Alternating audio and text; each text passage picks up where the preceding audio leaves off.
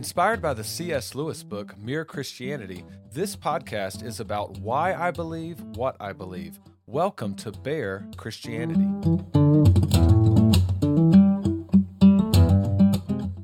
Welcome back. I hope you had a great Thanksgiving with your family, some good food. We smoked a turkey this year, and it turned out really well.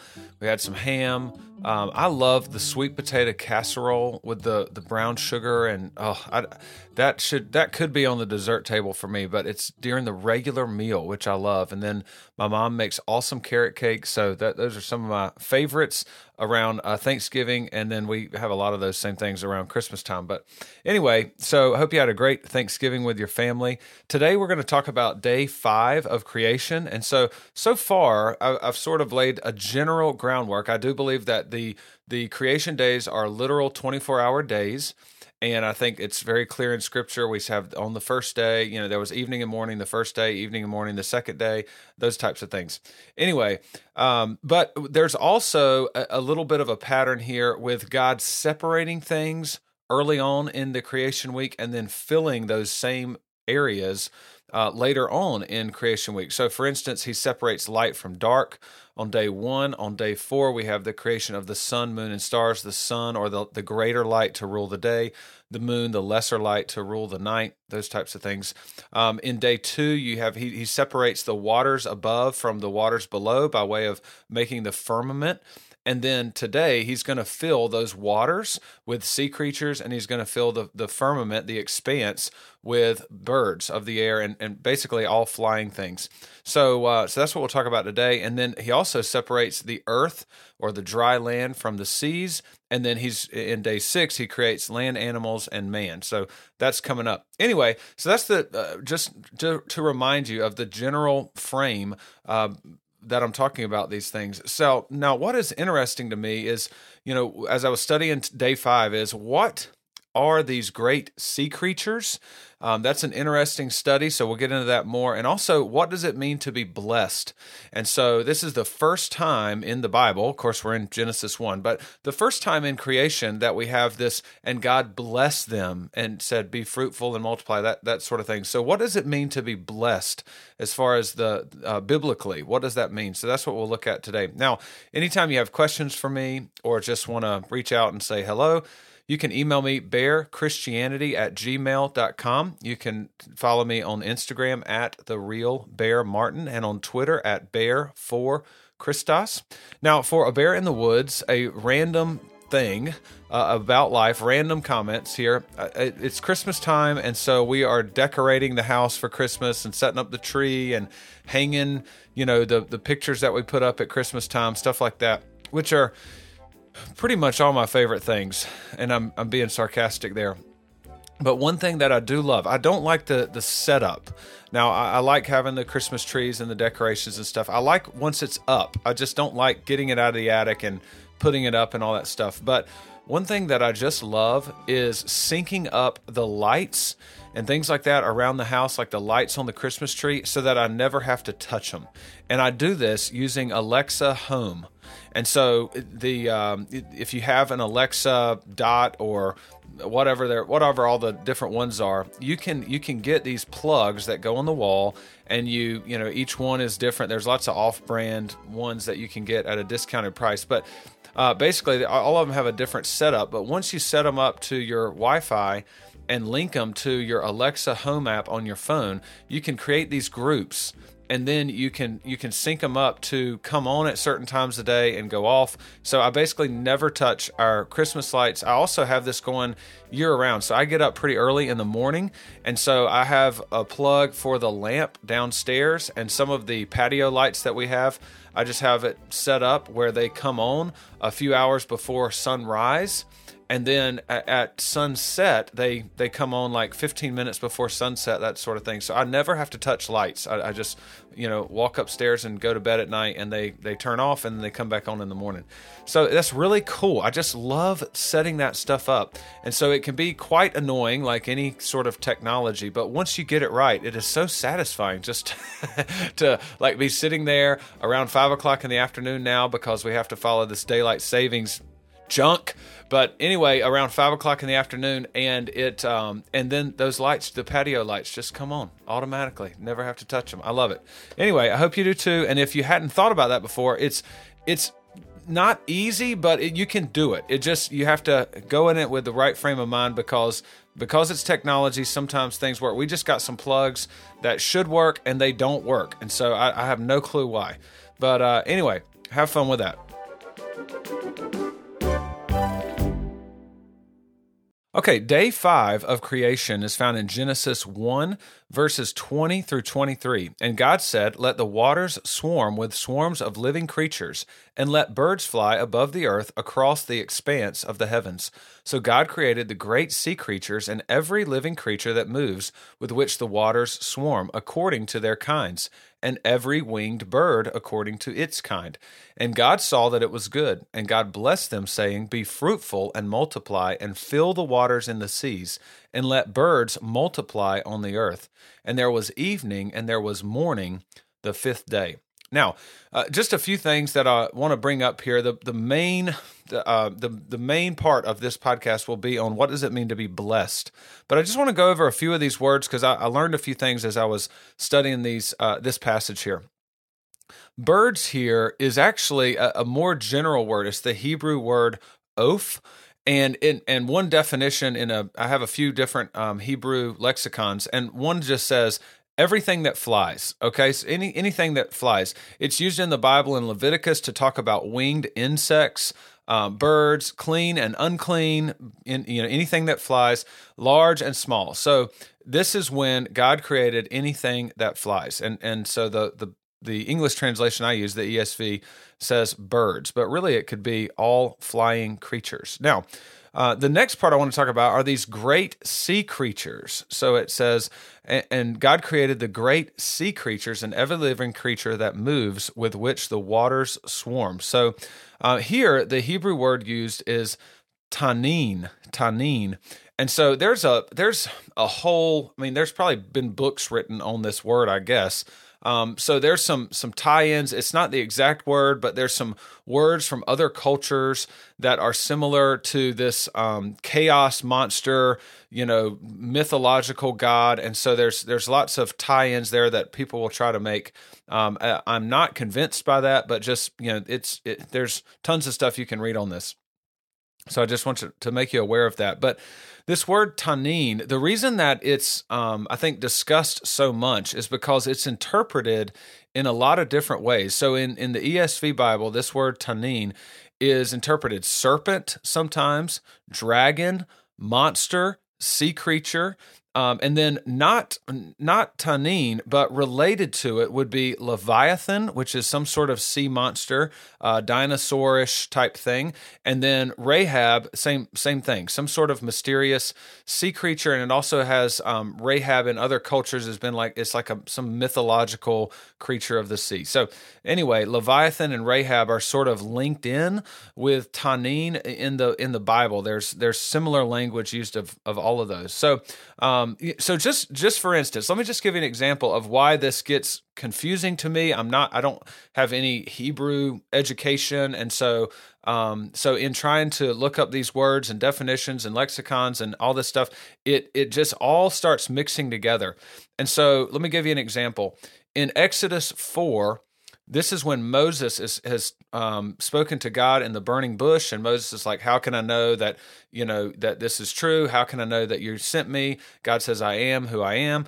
Anyway, right after that, God says, "I'll give you a sign." What is that you're holding in your hand? And Moses says, "This is my staff." God says, "Throw it on the ground," and it turns into a serpent. And then God says, "Grab it by the tail," which I think shows that Moses was more courageous than I would be, because when it comes to snakes, that would take a lot for me just to do that. But anyway, Moses grabs it by the tail, and then it turns back into his staff, his rod. Okay, now in Exodus 4, that word there in the Hebrew is not tanin; it is nahash, and that's the Hebrew word for snake. And so it's translated in the ESV, serpent. Now, in Exodus 7, just 3 chapters later, in Exodus 7, Moses and Aaron go before Pharaoh in Egypt. "You let my people go." Pharaoh says no. And then Aaron throws his rod down, and it turns into, well, in the ESV, it's translated serpent. It turns into a serpent, and then Pharaoh has some magicians or advisors, however you want to translate that, and they throw their rods down. They kind of do the same trick, but then Moses' serpent eats theirs, okay? Now, what's interesting here is in Exodus 4, when Moses throws his rod down, it turns into a nahash, a snake. But in Exodus 7, when Aaron throws his rod down, it turns into a tanin, which could be interpreted dragon. In fact, in the Greek Septuagint, that word there is drakon, which is where we get dragon from. And so there's all kinds of, like the translation of these words sometimes is just, I can't find any specific pattern as to what dictates how it's translated. Anyway, so that's just an example of why this topic can get a little bit messy, in my opinion. So again, it's sometimes tanin is translated serpent, dragon, monster, sea creature, and then it's also sort of associated with Leviathan and Rahab. Now, what is clear throughout all of Scripture is that serpents, sea monsters, dragons, those types of things are symbolically portrayed as enemies against God, and God is the one who conquers them. So in Isaiah 27:1, it says, "In that day the Lord with his hard and great and strong sword will punish Leviathan, the fleeing serpent." Okay, and that word is nahash, the word for snake. The fleeing serpent, Leviathan, the twisting serpent. Again, nahash for serpent there. And he will slay the dragon, but in the Hebrew, that is tanin, that is in the sea. So here we have a mix of, we have Leviathan, the fleeing serpent, Leviathan, the twisting serpent. Serpent there is nahash for snake, but then right after that, and he will slay the dragon, the tanin, that is in the sea. So that's what I'm talking about. These words are sort of all mixed together. And here we have prophecy in sort of a poetic form. And so sometimes the like I talked about before, parallelism is big in Hebrew poetry. And so you're saying the same thing in some different ways. Here's another example. This is concerning Rahab. So again, Rahab is apparently a mysterious and powerful sea creature of some kind, and the Bible symbolizes Egypt as Rahab in a few instances. So now, FYI, Rahab is also the name of the prostitute in Jericho who helped hide the spies, and she basically united herself with the God of Israel and says, I'm with you people. She tells the spies, like, I want to be on your side. And so she hides the spies and says, remember me when y'all come and conquer this city. And so she is saved from that. And interestingly enough, she actually becomes, she marries an Israelite, and she actually becomes part of the lineage of Jesus Christ. So you can see this in Matthew 1:5, where Rahab is listed there. So awesome story of redemption there, where she's a prostitute in a pagan city, unites herself with Yahweh, the God of Israel, and becomes part of the line of Jesus. So awesome stuff. Anyway, but her name is Rahab. Now, I tried to look this up, and I couldn't find, at least with all the resources I have, I could not find anything about maybe why her name, if that name Rahab was linked to Rahab that I'm getting ready to mention in the verses, this mysterious, powerful sea creature. Maybe she was named this after this dragon in some sort of pagan culture of Jericho. Maybe she had a dragon tattoo. Who knows? So anyway, I just wanted to address Rahab. So that is the name of the prostitute who helped the spies in Jericho.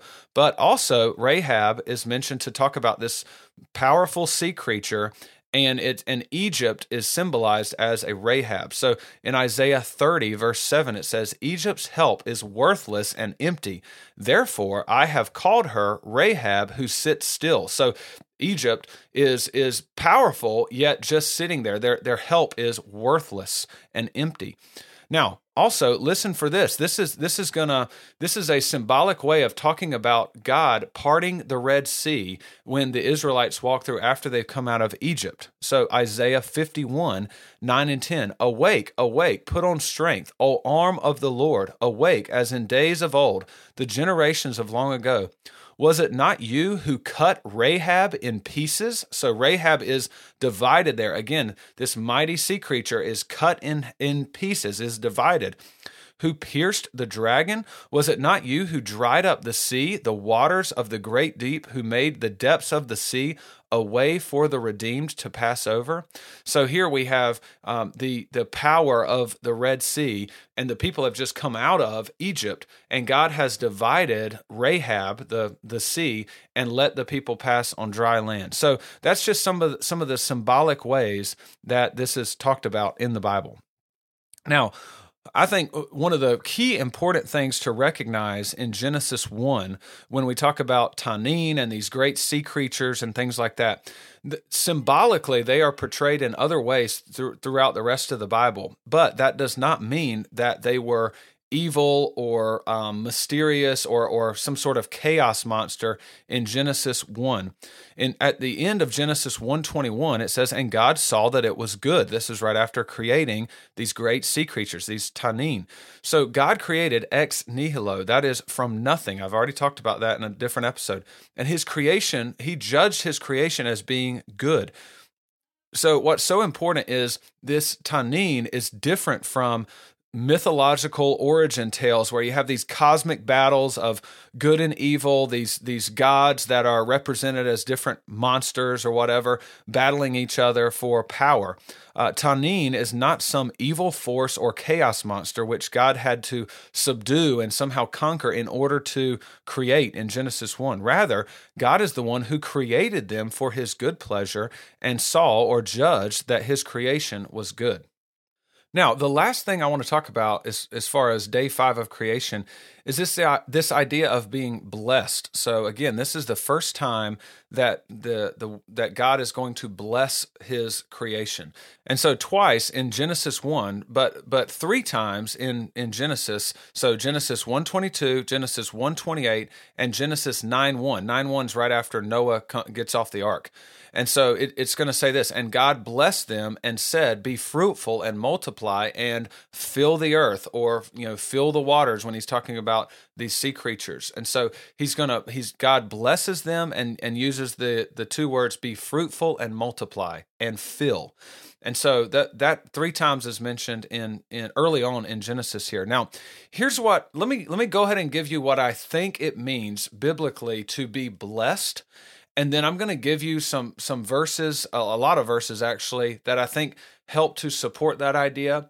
And I first heard this when I was going through a free, you could take this college course on Genesis through Dallas Theological Seminary. You sign up online and they send you videos. And so it was like an older course, but this professor, and I wish I knew his name, but it may still be free. On Dallas, DTS is the abbreviation for it, Dallas Theological Seminary. But they have all these free courses you can take, and it's by college or seminary professors. Anyway, so he's the first one that sort of worked in this idea of what it means to be blessed, and I do find it consistent with Scripture. And so here, let me tell you what I think, and then we'll go through some verses. So to be blessed in the Bible means that you have a certain fullness of life. Sometimes blessed is translated happy in English, and there certainly can be problems with that. But think about people who say they are happy. They are usually doing something which makes them feel complete. They have a fullness of life. And so they feel as if they've found their purpose in life in some way. So a father is happy when his family's needs are provided for. His children are content. His children are happy in the home and content, and his wife is satisfied in him. And so that brings a father happiness and blessing. A mother may say that she is happy when her family sits down to a big meal that she's prepared and the kids are all, loving the food. That's something that doesn't happen a lot. It's, my wife can just make an awesome meal and the kids will just, they want McDonald's or, just add water, mac and cheese or something like that. But a mother may say she's happy when she's put the effort into making this nice meal for her family, for providing for her family in that way. And it's just a great time does, when you sit down, the kids are enjoying the meal, they're thankful, and you're sharing that time as a family, there's a fullness of life there. There's blessing there. There's a happiness there because that mother feels as if she is doing what God has created her to do. And she's providing for her family in that way. Kids are happy when they accomplish things and make their parents proud. They are happy when they feel loved by their parents, and so they find worth. And certainly we could go into a whole tangent about kids who come from broken homes or have poor relationships with their father or mother. There's damage there. There's not blessing in those situations, and so I think in a way, being blessed and God blessing things is a fullness of life. And when you live in that, when you're doing the things that God has created you to do, then that is where you find true happiness. So in every case, it's a sense of fulfillment. When you are blessed, when you feel blessed, you feel that there's fulfillment there, a fullness of life. When you feel you are valuable and you are achieving your purpose in life, that is when you are blessed. That is when you are going to be most happy. Now, obviously, people will mistake their purpose in life and think that some things will make them happy. And what we find in this world and in this temporary life is that those things only bring temporary happiness, temporary blessing, if you will. But true complete blessing comes from God alone. Blessing from God to man is to give this fullness of life. Now, with that in mind, let's go through some different verses. Another really common verse with the word bless comes from Genesis 12, verses 2 and 3. This is God talking to Abraham, and God says, "And I will make you a great nation, and I will bless you and make your name great, so that you will be a blessing. I will bless those who bless you, and him who dishonors you I will curse. And in you all the families of the earth shall be blessed." Now, Paul interprets this verse for us in Galatians 3, 7 through 9. He says, "Know then that it is those of faith who are the sons of Abraham. And the scripture, foreseeing that God would justify the Gentiles by faith, preached the gospel beforehand to Abraham, saying, In you shall all the nations be blessed. So then, those who are of faith are blessed, along with Abraham, the man of faith." So this blessing here to Abraham is a fullness of life. God blesses him, and Abraham has many descendants, and God is going to bless all the nations through Jesus Christ, who's going to come from the line of Abraham. So in Abraham, all the nations will be blessed. We will have fullness of life. Because of sin, we are not blessed, we are cursed. But it is through Jesus Christ that, again, this fullness of life can be restored to us. We can have blessing through Jesus Christ.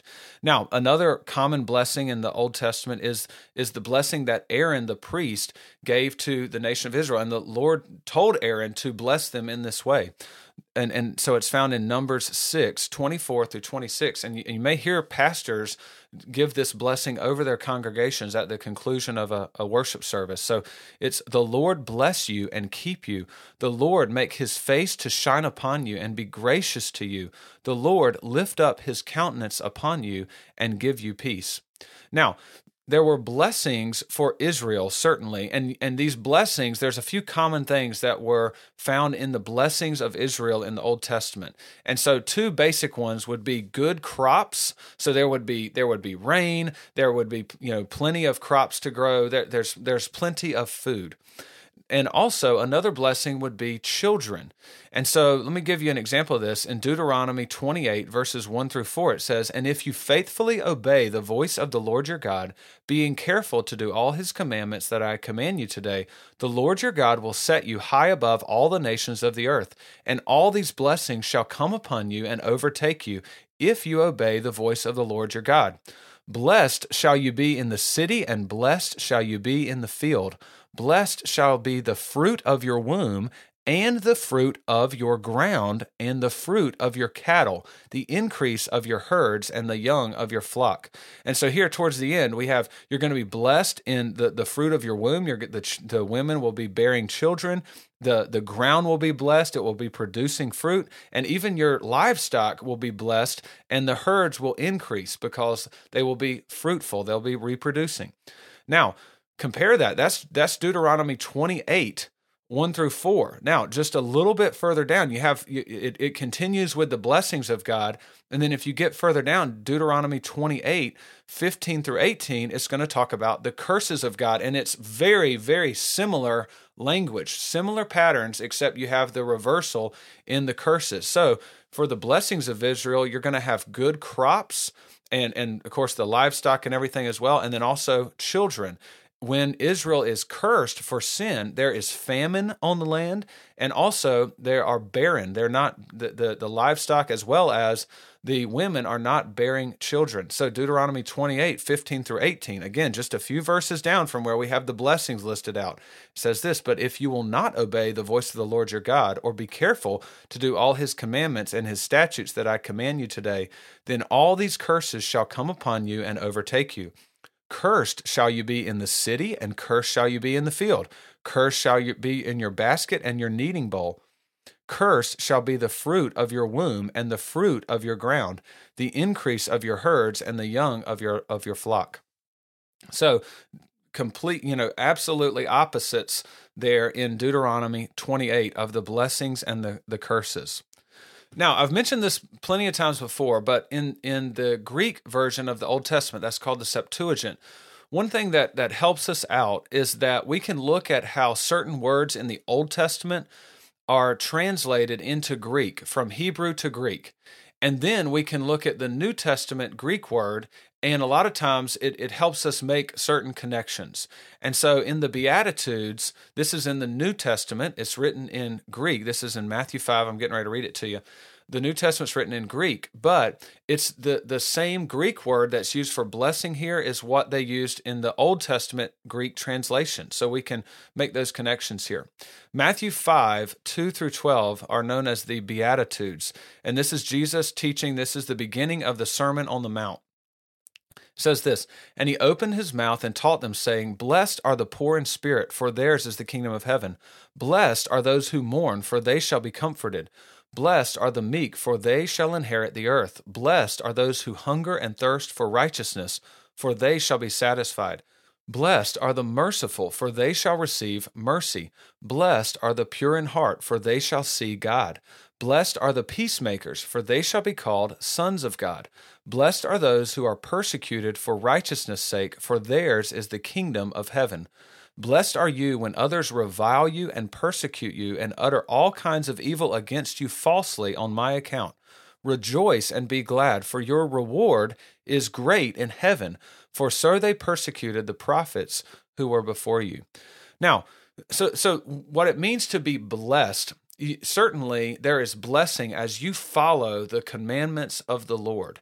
And to be blessed biblically means that there is a fullness of life. There is a happiness, a joy that supersedes the world that we live in, the temporary situations that we're in, and it leads to a greater blessing, an eternal blessing.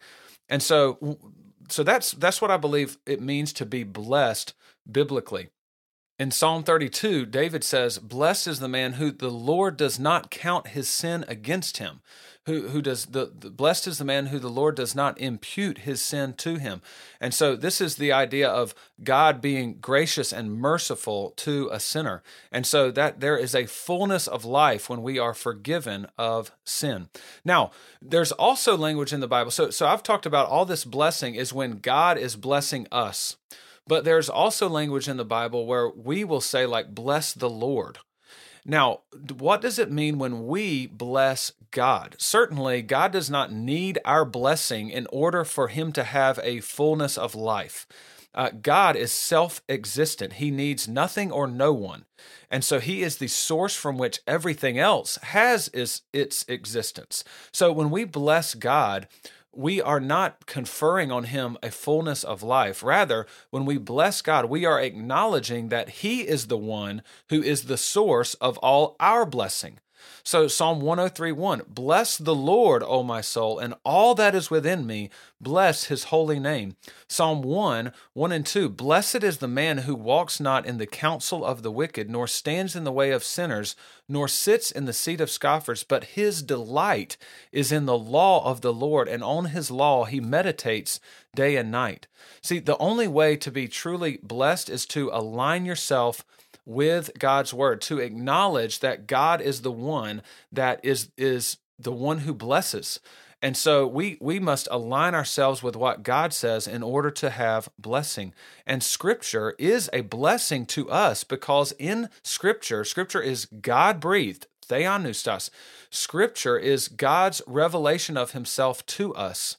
Scripture reveals the only way that we can be blessed, and it reveals our greatest need and the only way for that need to be met. It reveals that we are sinners and that we need a Savior. Sin brings curses. A Savior brings blessing. So faith in the perfect work of Jesus Christ in his life and the atoning blood shed in his death on the cross is the only way you will have eternal blessing, eternal fulfillment, an eternal fullness of life, an eternal happiness is when you realize that you were created to glorify God, and you will only have that fullness of life when you're doing that. We were created to worship.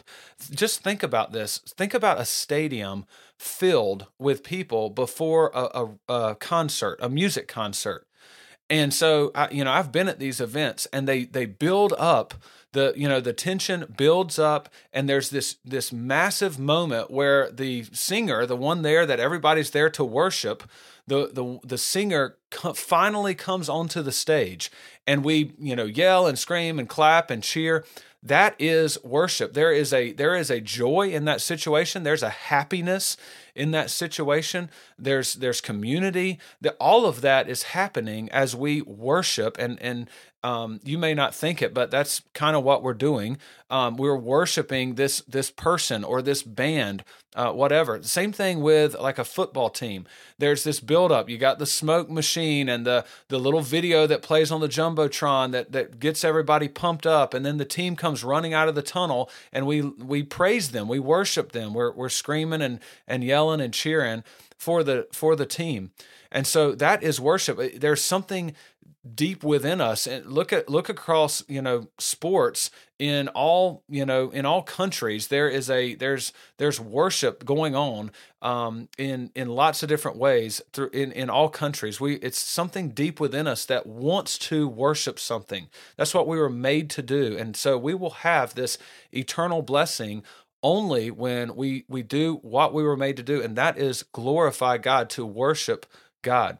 And all believers will do this. In Revelation 5:11-14, it says this, then I looked, and I heard around the throne and the living creatures and the elders the voice of many angels, numbering myriads and myriads and thousands of thousands, saying with a loud voice, worthy is the Lamb who was slain to receive power and wealth and wisdom and might and honor and glory and blessing. And I heard every creature in heaven and on earth and under the earth and in the sea and all that is in them saying, to him who sits on the throne and to the Lamb be blessing and honor and glory and might forever and ever. And the four living creatures said, Amen. And the elders fell down and worshiped.